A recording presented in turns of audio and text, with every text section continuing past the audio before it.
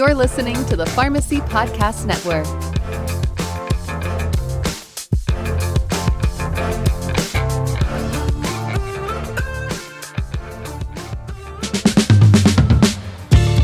Hello, and welcome to PTCE's Pharmacy Connect, a podcast focused on continuing education created by pharmacists for pharmacists. PTCE is the leader in pharmacy and managed care education. In these episodes, listeners will be presented with the most recent clinical updates and strategies for implementing into practice. Today's podcast is about oral oncolytics and how they have become an important part to the treatment paradigm for B-cell malignancies such as chronic lymphocytic leukemia and mantle cell lymphoma, with BTK being central in treatment guidelines. Pharmacists have a critical role in proactively managing these patients to optimize adherence and mitigate adverse effects. Now let's discuss the foundations of evidence for the use of BTK inhibitors in B-cell malignancies and management strategies for cardiac and bleeding adverse effects. Here's our host and founder of the Pharmacy Podcast Network, Todd Eury. B-cell malignancies and BTK inhibitors is the subject of today's discussion. We really get to dig down into the pharmacist's perspective of treatment in specialty disease states. I am really excited to welcome Dr. Anthony Parasanati, brought to us by PTCE, Pharmacy Times Continuing Education Division, as our sponsor today. Welcome, Dr. Anthony. How are you today? I'm doing well, Todd. Thanks very much for having me. It's a pleasure to be here.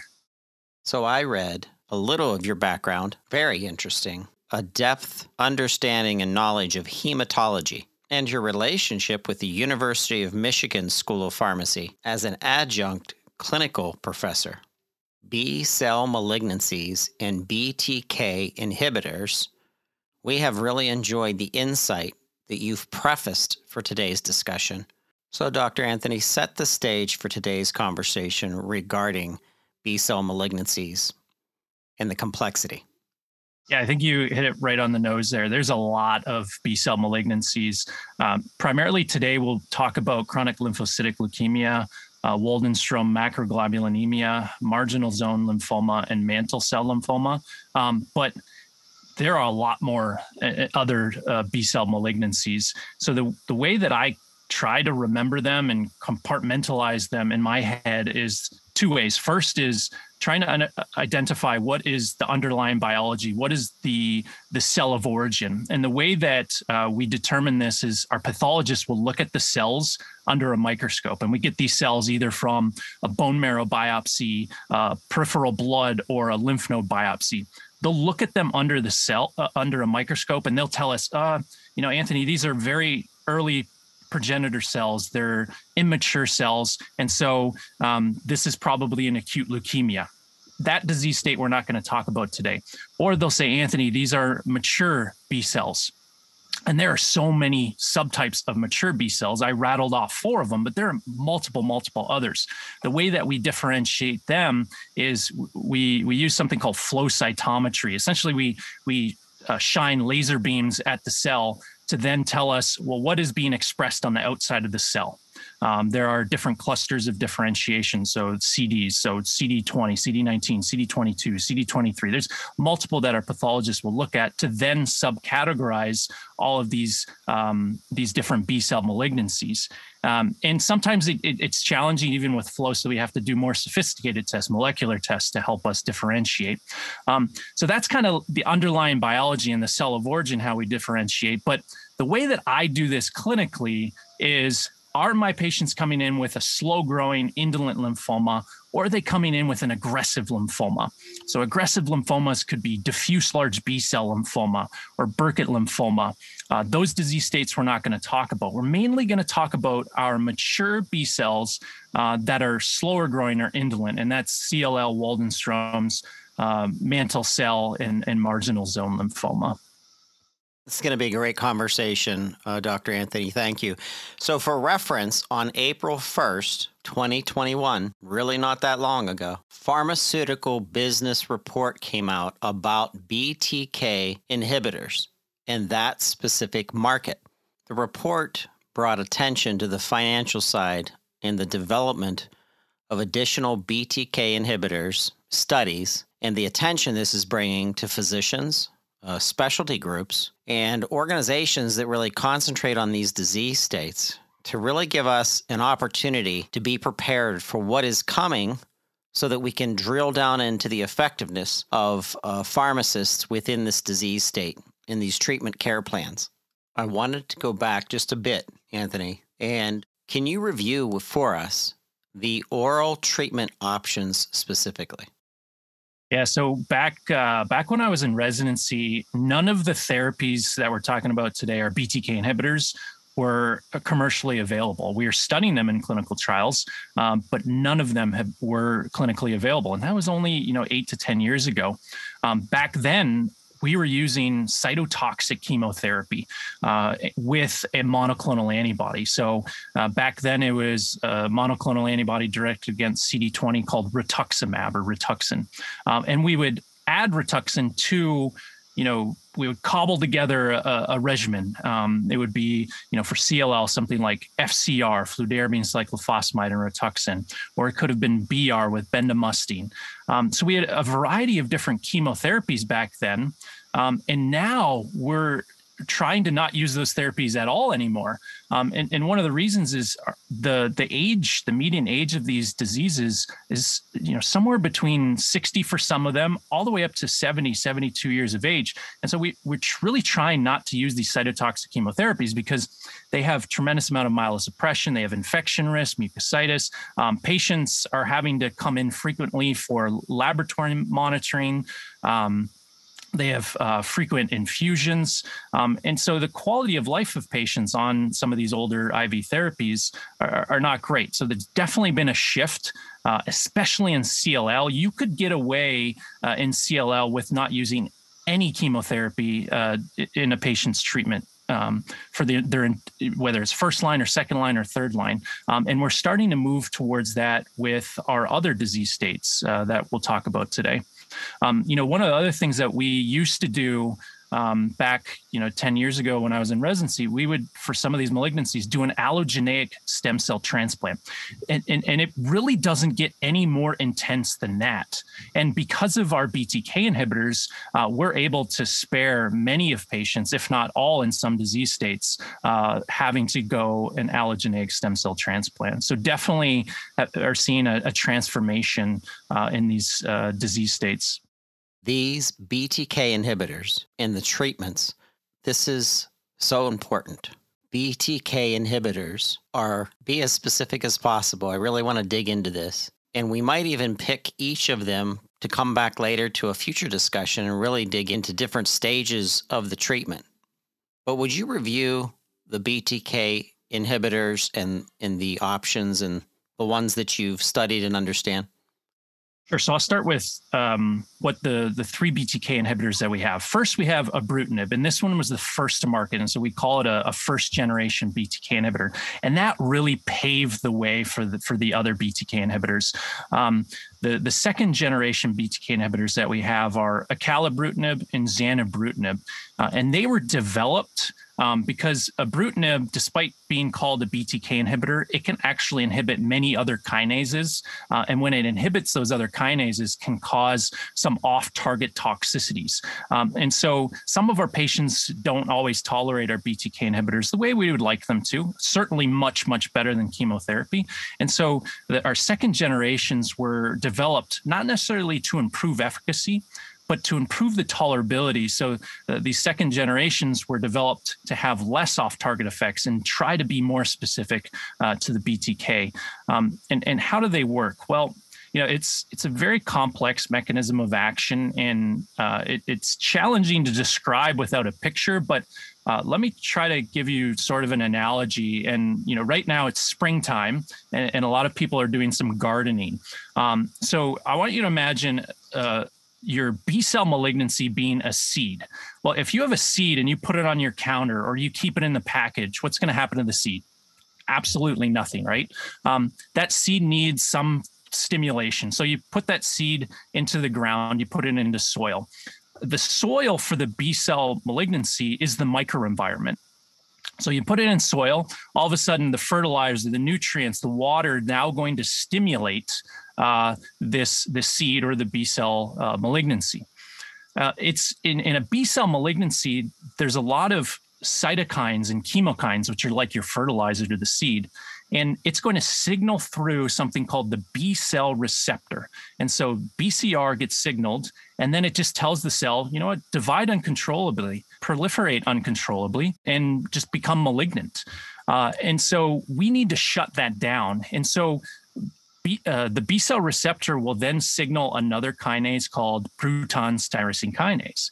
So if we can shut off BTK, we can effectively shut off the signaling through BCR and therefore shut down the malignancy from being more and more aberrant. The other thing that's happening in the microenvironment, so the soil also protects the cell, right? It's protecting it from, say, birds, right? So birds can come in and start eating up your seeds. Well, the B cell malignancy is also protected by the microenvironment because it evades immune surveillance. So instead of the birds, it's T cells that are trying to find these aberrant B cells and trying to kill them. So what ends up happening, because there's no longer any stimulation through the B cell receptor, the malignant B cell is like, well, I don't like this microenvironment anymore. I need to get out of here. So it actually will leave the microenvironment and then go into the peripheral blood and then just go out and die over time. And this is an important part of the mechanism of action, because initially when we are studying ibrutinib, we're like, oh my God, these patients' lymphocytes are increasing and increasing. Our patients are progressing. But what was actually happening is the B cells were leaving the microenvironment because it didn't like being in there. There was nothing to stimulate it anymore, left the microenvironment and just went into the peripheral blood to die. And this is very different than the way that chemotherapy works. Chemotherapy usually just causes lysis immediately. So we ended up having to change how we monitor our patients and also change our criteria for response, because it's now okay to have what we call a lymphocytosis. Anthony, we talked about some of the agents. And for those listening, don't worry, we will have a lot of show notes that you can reference. So if you're driving or jogging, just wait until you get to a place that you can look. So Anthony, how do you identify and differentiate those agents? Yeah, so for right now, ibrutinib has been studied a lot more often than our other BTK inhibitors in a variety of different settings, first-line settings of different disease states, second-line settings. And so the first way to differentiate is, well, what does the clinical data suggest? And because ibrutinib has been studied more, it usually gets precedent for many of these disease states first. But in disease states that have equal data, we'll then differentiate them based off of the safety.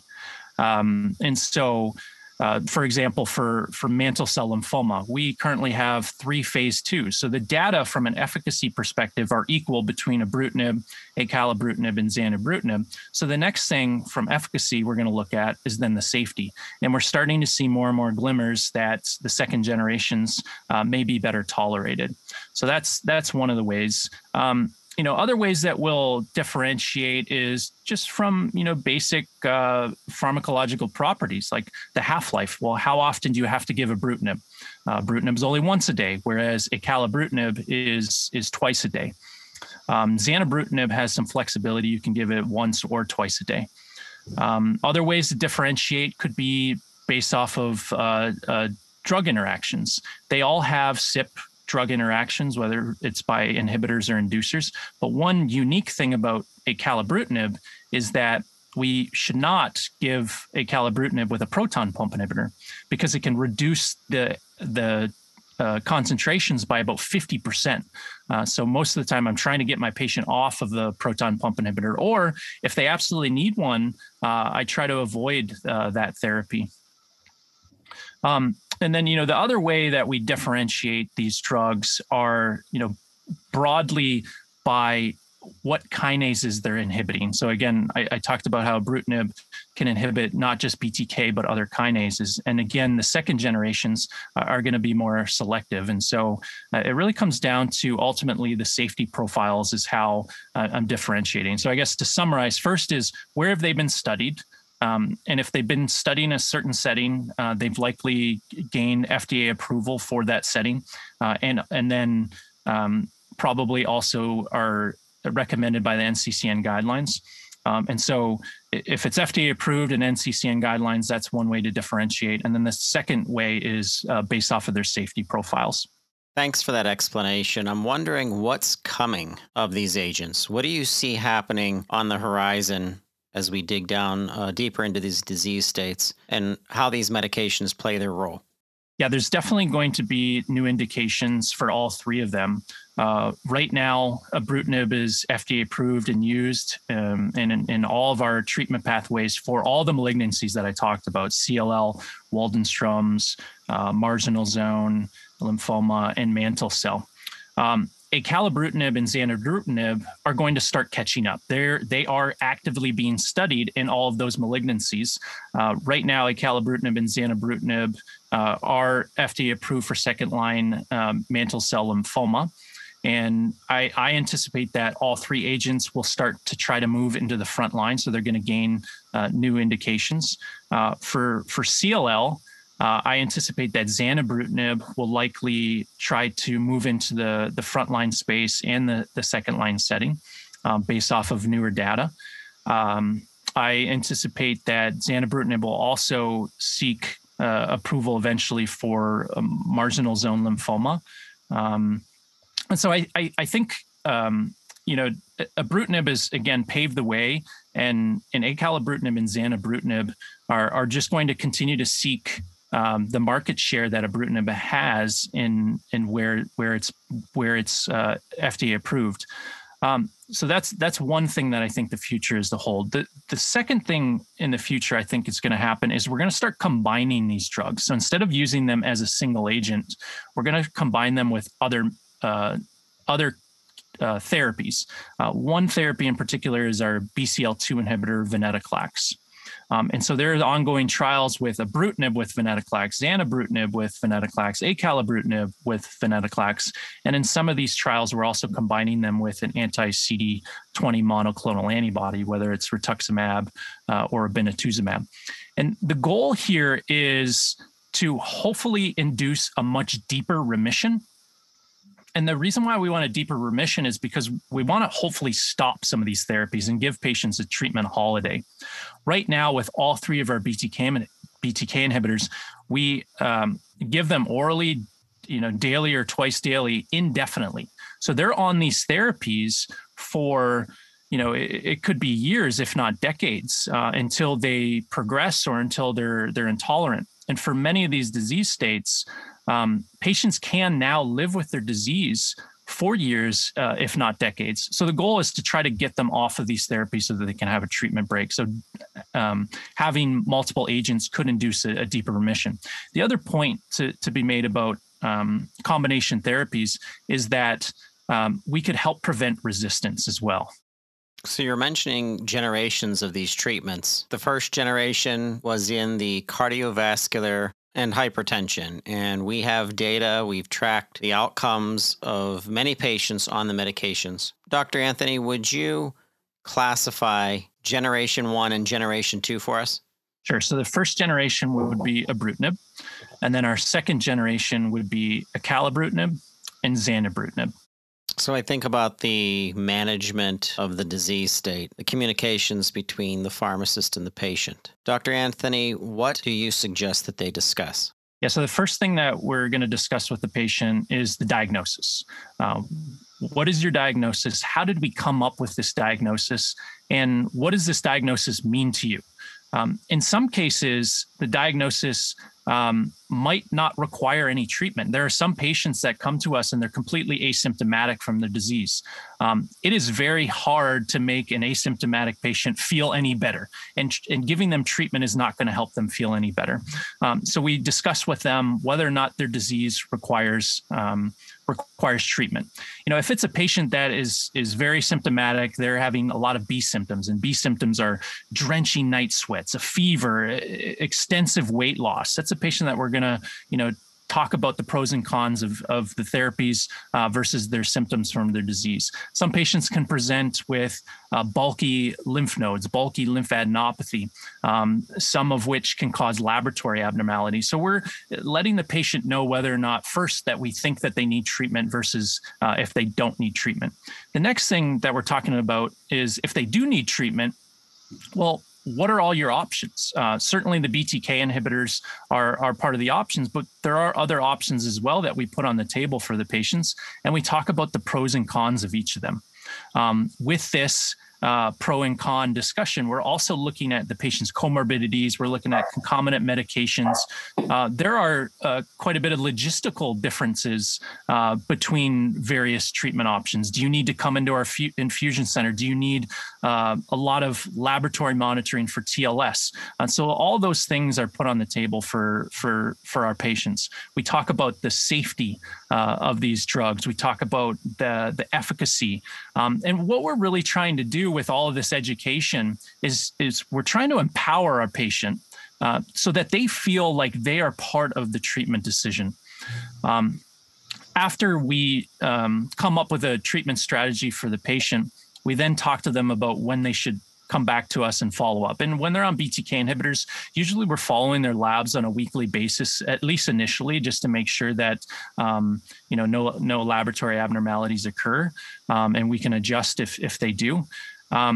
After a couple of weeks of monitoring, we then go to every couple of weeks, and then it pushes out to every 3 to 6 months that we need to see them. So we educate them all on all of this. We give them educational handouts.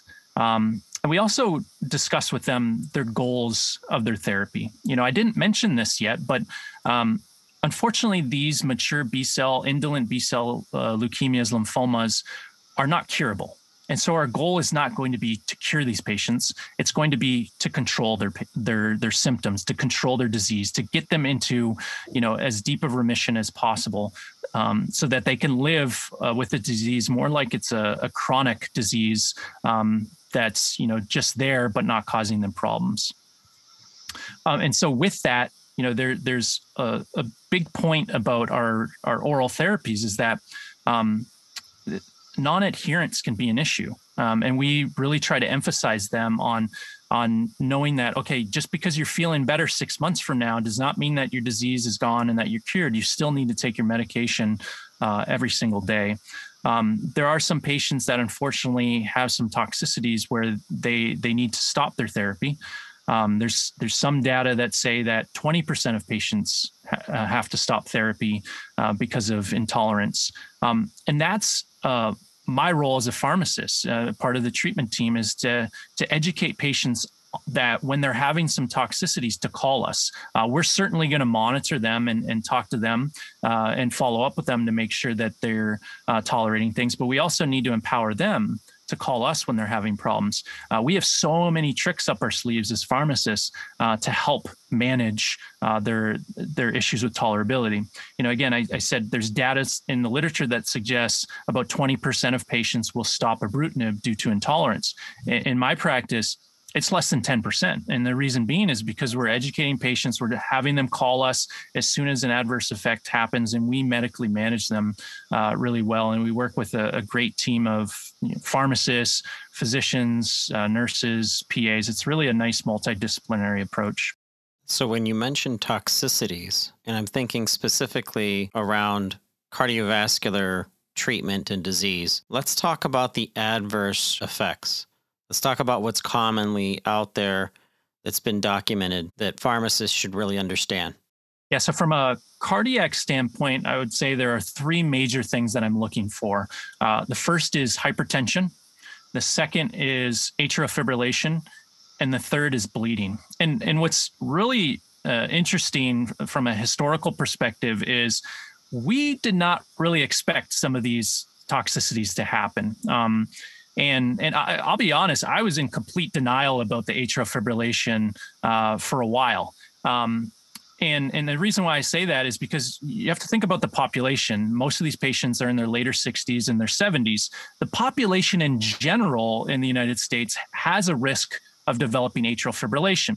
And at the time, we never had comparative trials to say that, ibrutinib versus this other therapy was going to increase your AFib. So I was in denial. I was like, well, no, maybe it's just an aging population that's just getting AFib and we're keeping them alive much longer. And maybe it's not the drugs. But unfortunately, I was wrong. As we had more and more comparative data, we did show that with ibrutinib and our BTK inhibitors, there is a higher incidence of atrial fibrillation. The same is somewhat true with hypertension. Initially, we weren't expecting hypertension to occur. First couple patients that we're treating, do fine. And then the next couple, they come into our clinic and their blood pressure is 160 over 110. And we don't think anything of it because we just think, this is, the U.S., many patients have hypertension. And the next couple patients come in and more hypertension. And so, again, we didn't quite know until we started having comparative data that showed that, yes, hypertension is something that occurs. And for many patients, it can occur within the first 6 months, and same with atrial fibrillation. But just because it didn't happen in the first 6 months doesn't mean that it's not going to happen. We needed to follow these patients for several years before we truly knew the incidence of both hypertension and atrial fibrillation. The bleeding, we knew early on in clinical trials that bleeding was going to be an issue. And one of the reasons that we knew this was because when we had patients that were on warfarin, there were some pretty major bleeds in the early clinical trial, so we had to mandate the protocols to not allow warfarin going forward. And so we'll talk a little bit more of the mechanisms and whatnot, but those are the three major adverse effects from a cardiac perspective: the bleeding, hypertension, and atrial fibrillation. Are all the agents similar, Dr. Anthony? Yeah, the short answer to that is no. And I'm assuming you probably want a nice long answer so that we can educate the audience, right? So the long answer is it's very complicated. And this was also something, and I have to admit, I was in denial for a while as well about the first generations versus the second generations. I honestly thought, these second generations, they're just Me Too drugs trying to get market share. Initially, the claim was pharmacologically, these drugs were very different, that ibrutinib inhibits various different kinases. It'll inhibit not only BTK, but TEC, SFK, SERC, EGFR, BMX, ERG-B2, and inhibiting all of these kinases can actually cause some of these cardiac toxicities. So pharmacologically, there was a case for the second generations that because they inhibit those kinases less, that there would be less cardiac effects. But pharmacologically is not enough. I think we need clinical evidence to prove that. And so initially, we did not have any comparative data. And so when you cross-trial compared, which you should never do, the audience listening here, you're always going to be wrong when you try to cross-trial compare. But at the time, that's all we had. So we would cross-trial compare and we'd see, okay, ibrutinib's causing AFib at a rate of 5 to 15% AFib in the clinical trials. And then you look at acalabrutinib and zanubrutinib and you're like, oh, it's only like 2 to 3% or 4%. So we're starting to see some hints there. But again, when you're cross-trial comparing, it's always difficult to say definitively that there was a difference because inclusion criteria can be different. The patients that are studied, their comorbidities could be different. So those were two things that were starting to hint that there were differences: the pharmacological and then cross-trial comparing. And then now, if you would have asked me this question 6 months ago, I would have said, I actually don't know whether there is a true difference. But now we actually have two randomized controlled trials. One is the ASPEN trial, and the other is the ELEVATE-RR trial. The ASPEN trial was a trial in Waldenstrom macroglobulinemia comparing ibrutinib with zanubrutinib. And we didn't see any differences in efficacy, but what we did see when we compared them in a randomized fashion, that the atrial fibrillation, some of the bleeding, the hypertension seemed to be much lower with zanubrutinib, the second generation, compared to ibrutinib. And we now have another clinical trial that has not been published. We only have a press release. So the details are pretty limited right now, but what we do know from the press release is that the ELEVATE-RR comparing acalabrutinib to ibrutinib in relapsed refractory CLL, that there is a significant reduction in atrial fibrillation. I don't know the details about the bleeding and the hypertension right now. So, long story short, it does seem like the second generations truly are living up to, what they were developed for, and that was to reduce the off-target effects. I'm sure many of our listeners share in the excitement that I do, knowing that the role of the pharmacist continues to expand. And in this case, pharmacists can become disease state experts in administering and moving forward in treatments that would include this category of what you've been talking about with us today, Dr. Anthony. One of the factors is the expense of the treatment. We know that BTK inhibitors over a long period of time, it's pretty expensive. Beyond toxicity and other side effects of these medications. But how do you put the patient in the best case for success? How do you assess which patients should be put on these medications? There are a couple of different tools that you can use. One thing that I think is very, very easy to help with a patient's risk is their age. So age is by far the strongest predictor of needing to discontinue a BTK inhibitor due to toxicity. So age is one that I'll look at. And so, for this reason, I think the acalabrutinib and zanubrutinib first started getting studied in older adults with B-cell malignancies, hoping to really show that older patients can tolerate the second generation BTK inhibitors. So age is probably one of the strongest risk factors. As a pharmacist, what I'm doing is I'm taking a look at your medications, and there are some red flags that I look for. If I have a patient that is on dual antiplatelet agents, so that's like clopidogrel with aspirin, or they're on an anticoagulant like apixaban or rivaroxaban with aspirin, or a patient that has valvular disease and needs to be on warfarin. Those are all medication histories that I'm looking at, or those are big red flags to me because of the bleed risk. It doesn't necessarily mean that I'm going to completely avoid my BTK inhibitor. I might gravitate towards the second generations, but I am sitting down with my patient and discussing the risk versus benefit. In many cases, patients don't have good alternative treatments beyond their BTK inhibitor. So again, it's a risk versus benefit discussion with patients. It's ultimately the patient's decision. But most of the time when we're making these decisions, the benefits of the BTK inhibitors do outweigh some of these risks. If I can get them off of any of these therapies, I certainly do. There are scoring tools out there to help with risk. One of which the audience could be familiar with is the HAS-BLED, which is often used to assess patients' risk of bleeding when they're trying to prescribe an anticoagulant for atrial fibrillation. So the HAS-BLED, looks at a couple of different parameters to tell you what your patient's risk of bleeding is. It's not the greatest tool, to be honest. It's not even a great tool, a very predictive tool in the general population. And it certainly has not been validated in patients that are receiving BTK inhibitors.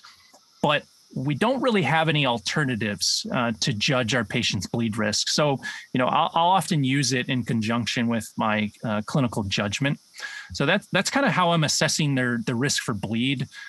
There are ways to assess the patient's risk for atrial fibrillation. There have been a number of really nice papers by Dr. Shanafelt, and he created a Shanafelt score.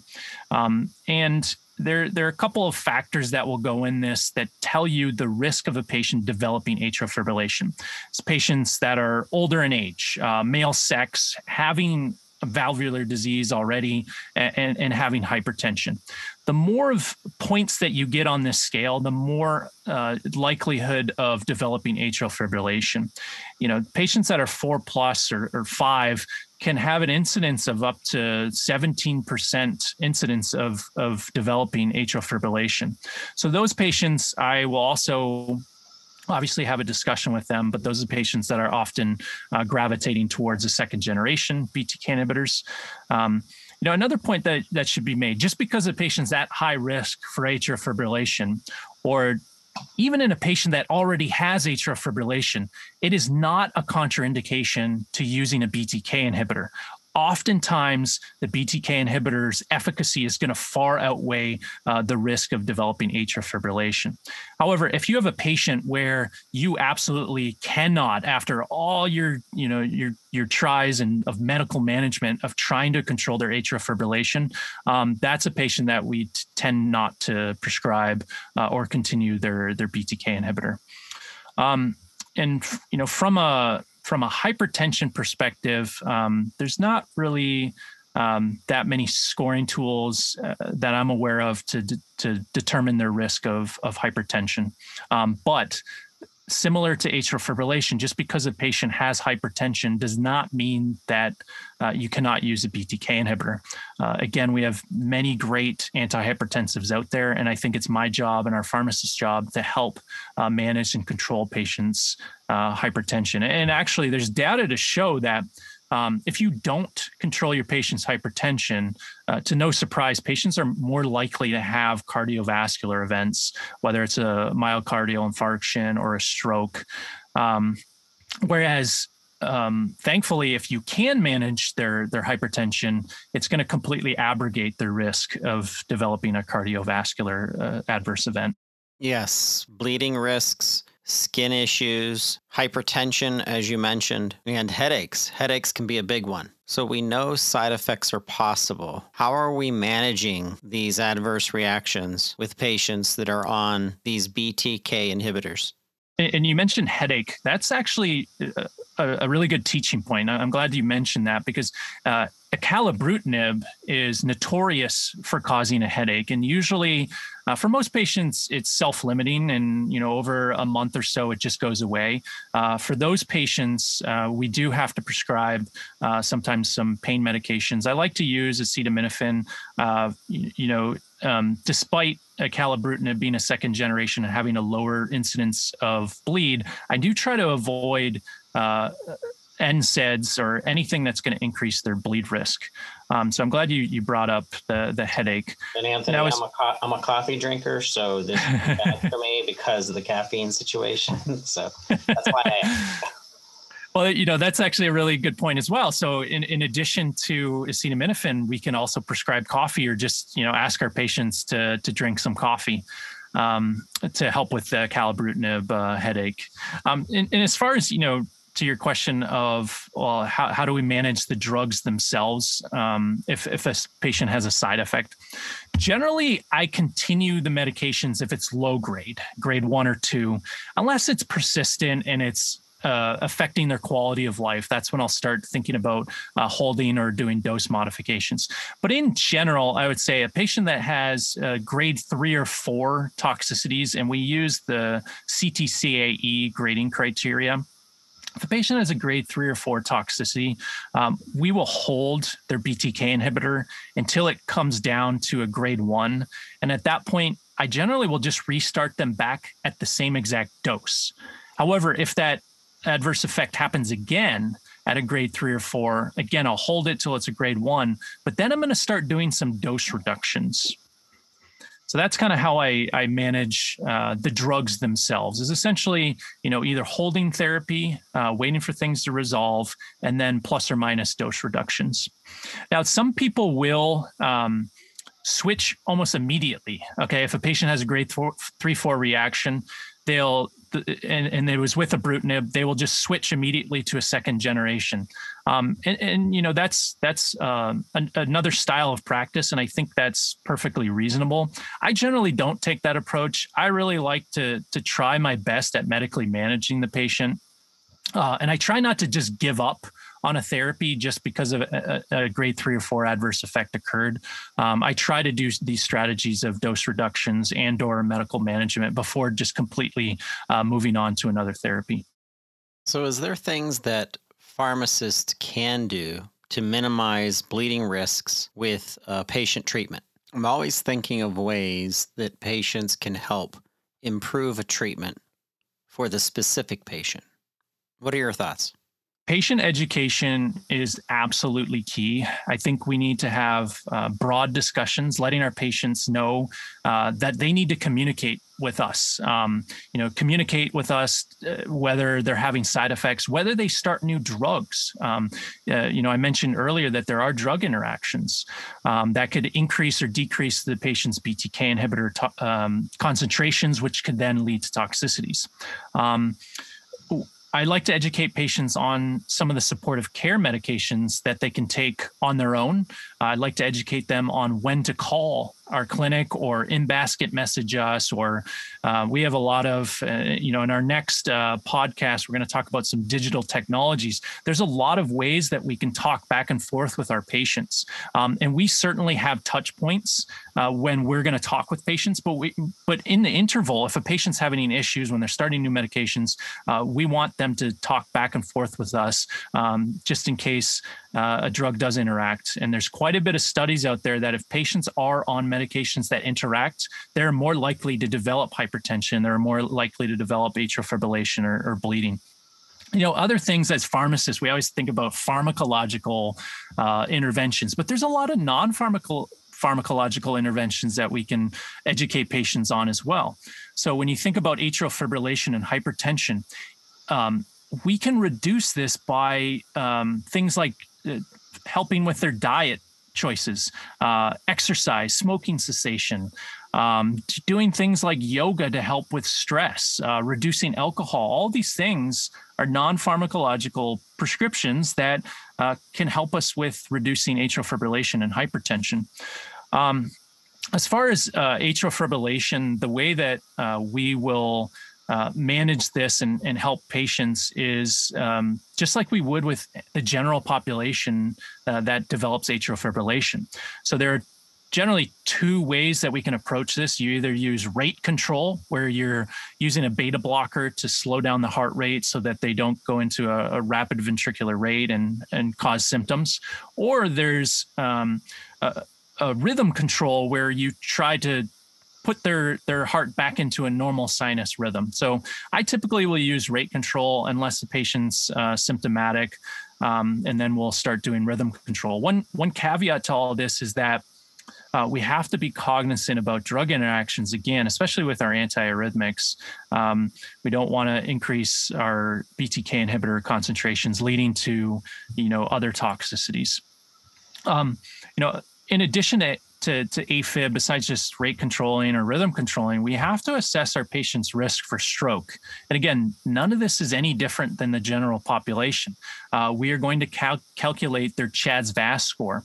And if a patient has a score of 2 or greater, we need to sit them down and talk about the risk versus benefit of starting anticoagulation. And so anticoagulation typically, because we should not use warfarin, generally will be with one of our newer agents like apixaban or rivaroxaban or whichever is, the audience's favorite. And I talked about, the bleed risk as well with atrial fibrillation, trying to minimize that. The other thing with bleeding is simple things like patients taking fish oils or vitamin E, and I mentioned NSAIDs. Those are things that patients often won't even think of because they sound benign for the most part, but they can actually increase the patient's bleed risk.